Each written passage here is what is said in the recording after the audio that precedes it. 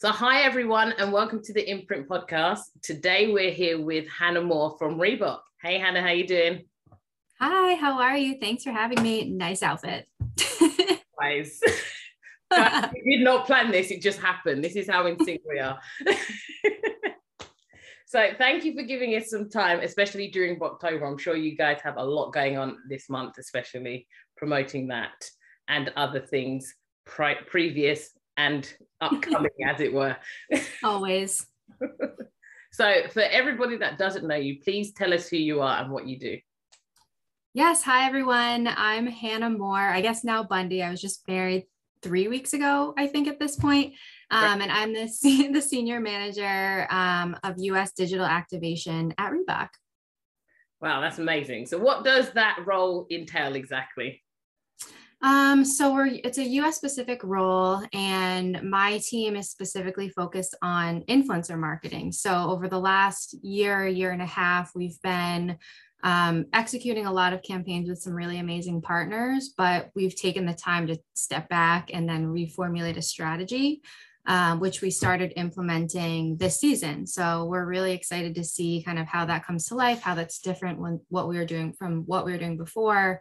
And where we go from here. So a lot to do.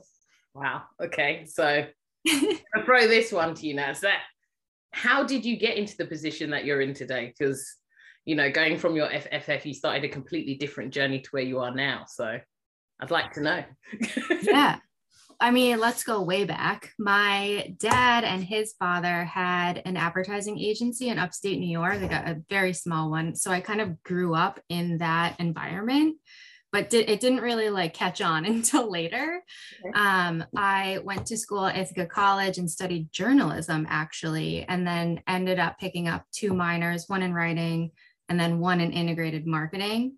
And I knew very early on that I did not want to go into journalism. That was not for me. I didn't like being in front of the camera and all of that, but I did like storytelling. So I kind of stayed on that path and ran with it, which it kind of formulated into me being very interested in marketing. So straight out of school, I was on the advertising agency side for about 10 years, give or take, which was awesome. I got a lot of great experience on a lot of different verticals and worked in 3 different cities in the States. So it was a really, really great experience. And then about 2-3 years ago, I said, all right, you know what, it's time to just take a step back, focus on one area and do that thing really well. Because on the agency side, you may be working on one particular client in one industry, but you can always be tapped for something else, which was really fun, but it forces you to learn about those industries or verticals very quickly. So I wanted to be able to focus. So I really narrowed in on which companies I wanted to work in and why. And I landed on Reebok. That took almost 8 months, I think, to get into the brand, which was wild. Yeah. But I'm glad I kind of persisted and stayed with it because it ended up working out. So super thankful for everything that I've worked on within my career. I did not plan to be where I am today, which I feel like is the case for a lot of people. But I feel very lucky that this is where I ended up. Well, it sounds like an amazing journey, and we know it's not over yet. So got more to look out for, that's for sure. Exactly. So I want to talk about the Reebok Collective, which you launched in May. Can you tell us how that started, how you selected the people, and where do you go from here? Yeah, the Reebok Collective is something we've wanted to do for a really long time. I think even before I was officially in this role. And we knew we wanted this program to be more long-term as opposed to what we had been doing, which was working with influencer partners like by campaign and by drop. Which was amazing because we got to work with a ton of different people, but it was just for that short spurt of time. So with the Reebok Collective, it's a year-long program. This is the first year we're doing it, as you said. And we wanted it to be meaningful and real and authentic. And we wanted to actually get to know these partners and spend some time with them, see what they're up to and see how we can help them. So we really wanted it to be like a two-way partnership. In terms of selection, it was tough. There were some partners that we had worked with previously that we definitely wanted to approach about possibly being in the program, like Broderick. For others, it was really hard because we needed to think through like what are the types of partners we wanted to work with, like what types of partners can we help. And we landed on finding up and comers who intersect style, wellness, and community and advocacy in some way. So those are kind of like the three or four general areas that we looked for when we were searching for partners, on top of being a fan of Reebok or worked with us in the past in some way. And it was difficult to kind of narrow in on that list because there's so many people that we love to work with. But I think we landed in a really great spot with the 6 partners we currently have. And spoiler alert, we have 3 new partners coming on. I won't reveal their names right this second, but we're really excited. So keep an eye out because you'll see them hopefully start to come through in the next month or so. Well, that's exciting. You gave us a bit of an exclusive there. Thanks. Yeah, you heard it here first. Okay, so I mean, that is just an amazing achievement, especially through a global pandemic. I'm sure once things become more normal, air quotes, there'll be more, I guess, live events, because I saw from the imagery and stuff that you had, you know, it's all been like staged on social media. Yeah. So yes, that's the hope. We did want to do something in person and get them all together because we haven't all been together in one spot. Like there's been pockets of us that have been together and met in person, but not everyone, which is so insane. We wanted to try to do that this holiday season, but I think it's just too risky at this point. We don't want to like jeopardize anyone's health by any means. So we want to do that hopefully next year. You also heard it here first. There will be something that we're going to do with the collective around the holiday season as well. Okay. It will be virtual, but keep an eye out for that too. Oh my God, just getting bombed everywhere. Exciting. Woo! I'm excited. So, okay. So now that you've successfully taken part with the Human Rights Project, and well, you've already told us what you're doing with the collective, what can we expect next to see live with that?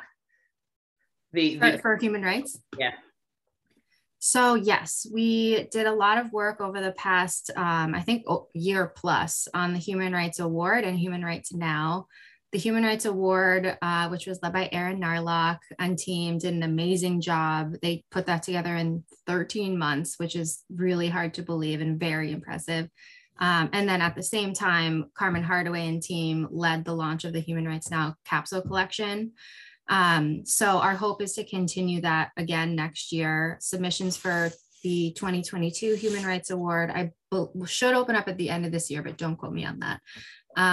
So that's something that we're really excited about and continuing to work on. And then same for the product capsule collection.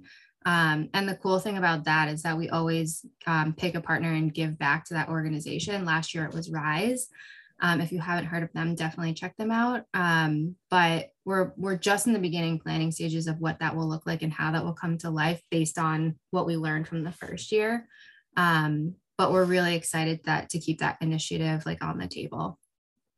Yes, it's been an amazing project to watch. Again, we've had to watch it live through live stream. When I showed you, I was watching it while I was out. Yeah. What is it? But again, that would be another great thing to have in our live space as well. I think it will definitely bring more energy to it as well. So yeah, that's definitely the goal. It was a bummer we couldn't do it this year, but obviously for obvious reasons. But yeah, I was watching too. We were in New York getting ready for the event for the spoken word event for the apparel collection. So we were all like on our computers watching, which it was still fun. Yeah. And I think they did a really, really great job in pulling that together. Absolutely. I just want to go back to the collective now, because it's launched in the US. Will it expand globally to other parts of the world? I don't know, to be honest with you. I think that would be awesome. But it really depends on the other markets and what they are looking to do. It's something I would love to see us expand and grow upon. But again, it's like still in this learning phase for us. And I actually, it is on my to-do list to figure out the 5-year plan for the collective. So it's cool. It's like we're going with the flow and learning as we go with it. But yeah, I have big hopes and dreams for it, but it just kind of depends. And I can only speak for the US, but it would be awesome if it became a global initiative for sure. Just letting you know, guys, you should make it a global initiative. Just put it. Okay, you heard that from me. But yes, okay, so unfortunately, we're coming near to the end. I've got 2 more questions to ask you. So I would like to ask you, what advice would you give to an aspiring person trying to get into the industry, especially in your role? I would say, like I said at the top of the interview, persistence. There were definitely times within that 8-month period where I applied to Reebok. I think I applied to 2 or 3 different roles and had come in and interviewed. Things change in our industry so fast. You just don't know how long a role is going to be open. You don't know who else is up in the running. So just don't get discouraged by that. And the second thing would be networking. I think that there are so many different platforms and ways you can do that now, which is amazing. But it really helps to kind of know somebody and kind of learn from that person and understand how the business operates. Coming from the agency side into a global brand was a lot harder than I thought. It's just like a totally different way of thinking and how the business is run, because you don't see that as much on the agency side as much as you think you do. You get in, you're like, oh, okay, this is very different. So I think it's networking, staying persistent, and being kind of a sponge and learning as much as you can. Forever learning, never changing. Exactly. Okay, so my final question for you, Hannah. Can you tell us one fun fact about yourself?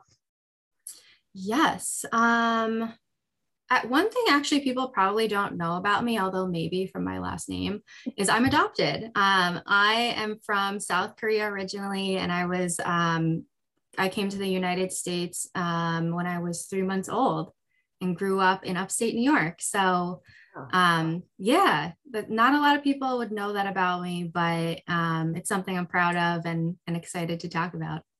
Well, thank you for sharing that with us. That's an amazing fact to know that we're here in this space.